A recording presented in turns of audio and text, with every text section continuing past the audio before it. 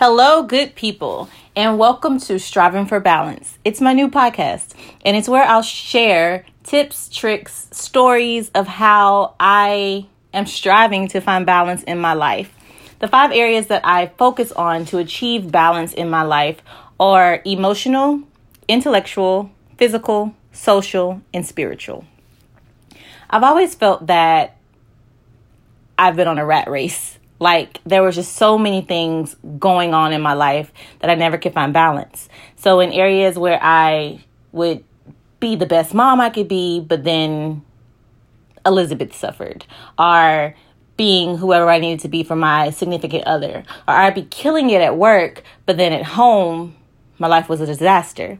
So I've always struggled in these areas over the years, and it wasn't until 2019 where I literally felt, 2018, I literally felt I just couldn't go anymore. Like, I needed to figure out what it was going to take to figure something out, because I literally just wanted to throw in the towel.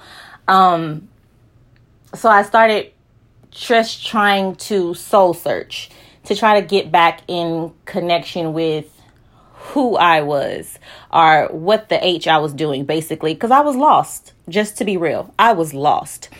So in 2019, early 2019, I just decided I need to change. So I started reading more. I started seeking God more. I honestly just was trying anything I possibly could try. And then in 2020, right before COVID happened, I needed a change. I knew that whatever I was doing wasn't working. It was showing progression, but it still wasn't enough. I was missing something. So I went to God and I prayed and I just asked God for assistance. I said, I know I'm destined for greatness. I felt it ever since I was a little girl. I just have no clue of what I'm doing, what I'm missing. And I knew that in order for me to be successful, and in order for me to be everything that God had destined me to be, that I needed to figure out what was wrong. What was I missing? I needed to have a plan. I needed to fix some areas, and I knew that I needed to do that in order to not only attain success, but to maintain it, because I just felt that in order to be everything God created me to be and maintain it, I needed help. So I decided to put myself back in therapy. I've tried therapy over the years, and I've had, for lack of better words, we just didn't see eye to eye. Like, it wasn't a connection. I felt just like I was just a number. I was just a patient. And I vow to, anytime I have a doctor, I've always developed a personal relationship with them, meaning that we have some kind of rapport. I know that they care about me as an individual. They have my best interests at heart. If I don't feel that connection, or if I feel just like I'm a number in their patient list, then I seek and I find another doctor, because I understand you may have 300 patients, but at least while I'm with you for that 45 minutes, or let's be honest, that 10 minutes or 15 minutes, treat me as if I matter. Treat me as if my case matters. You know what's going on. I don't have to tell you for the first 5 minutes of our 10 minutes and catch you up on what's going on. Read my profile before you come in here. Read my chart, rather, before you come in here. So, anywho, getting back on it, I reached out and I found another therapist. I put myself back in therapy beginning of 2020. And I set out on this journey to figure out what was wrong with Elizabeth. Why was I broken? And how can I put myself back together in order to embark on the next journey of my life? And through therapy, she hit me with the 5 areas. I've seen different things that say, there's 7 areas of balance and there's 9 areas of balance, or 13, however many. I'm here to tell you the 5 that I've been working on for the past little over a year that have drastically helped me. in finding those areas, and the number one thing that I noticed was off was my spiritual balance. I was off. It was so off. And I treated spiritual, it's so deeper than religion. It's about a personal relationship with God. And once I've worked on it over the years, off and on. I treated it as if it was just something I could fit in. I would pray. It wasn't consistent. I always prayed before I ate, of course. Well, I'm not going to say always. I half did that too. But, I started listening to sermons and different things. And my bestie was on a spiritual journey. So that kind of inspired me too.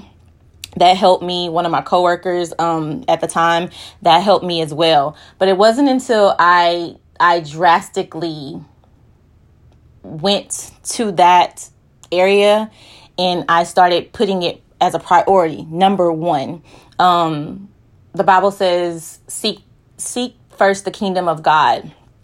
It needed to come first. And that's when I noticed a change in all the other areas of my life. That was number one for me. Number two was, honestly, I did not know who Elizabeth was. I remember when I decided that I was going to get a divorce. It was one of the hardest decisions I had to make. I went against, of course, my spouse at the time. He didn't want a divorce. My family, I just knew everything in my being told me that I needed to go on a different path in my life. And I started mourning and grieving and dealing with that probably six to 8 months prior to me actually leaving that situation. So I felt that I was in a good place mentally with that. I remember the first weekend that my children went to their dad's for the weekend, and everything was fine. I dropped them off, and then I came back home, and this sense of emptiness hit me. I was lost. My kids were gone. I was no longer a wife. So all I knew was doing for others. And, being a mother is a full-time job in itself. So when I came back and it was just nothing, this wave of depression hit me. I literally did not know what to do with myself. And instead of me saying, okay, well, let me figure it out, let me soul search, I was depressed. I literally stayed in my pajamas for 2 days. I ate and I watched TV and I watched movies. And I got to the point where I would say maybe 3 or 4 weekends into that new cycle, new life, I couldn't do it anymore. And I said, God, please help me. Help me to help myself, because this isn't healthy and I'm dying and I need to find who I am. So I set out on a spiritual journey. I set out on to find myself and to start appreciating and loving Elizabeth for who Elizabeth was. And those two things set me on this amazing roller coaster of emotions, of self-awareness and self-diagnosing myself and self-evaluating and just facing things that had become such a habit for me that I didn't even realize were a habit for me. And it wasn't until I stopped using my vices of shopping, of eating, of talking on the phone to other people, of just trying to do whatever I could to avoid having to deal with myself. And I'll never forget last summer.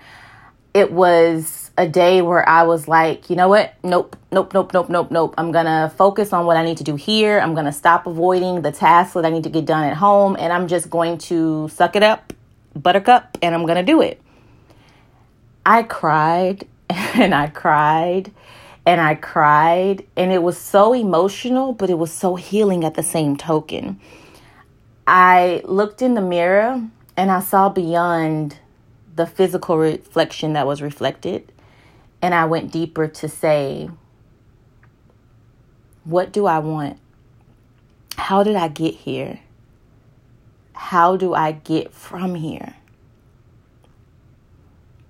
I made a commitment to myself that no matter what, no matter who I was responsible for, being like my children, or being a daughter, or being a sister, or being an employee, or being a boss, or being a girlfriend, or being a best friend, or a friend, whoever, I would never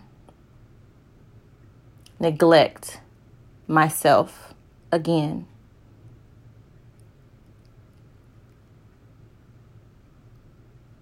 And at that moment, with that commitment, not only to myself, and then my spiritual commitment, I'm the happiest that I've ever been in my life. So I truly feel that there are always motivational quotes out there in life. Things that say, believe in yourself. And no matter, don't fear, don't let fear take you, or all of these things. But nobody ever gets to the nitty gritty of, how do I get to that point? Yeah, I see that quote. And yeah, I understand it, but I'm not at that level yet. How do I actually initiate change to where I am at this very moment? And it's not easy. I'll be the first to say it's so far from easy. It's difficult. You have to put in the work. You have to do the self-work. You have to be honest with yourself. And you have to know that life is life. But if you make a commitment and do the work, on the other side, it's beautiful. So I created this podcast, Striving for Balance, because that has been my motto for the last year and a half. And I want to share tips and tricks and experiences and lessons and just things from my life in general, because I wish there were things like this out there to have helped me at the time. So if me sharing my story can help at least just one person, then I'm excited and I'm happy. And I know that that's part of my purpose here on earth. So I welcome you to subscribe. I thank you for listening to my first podcast episode, and I wish you love and light until the next episode.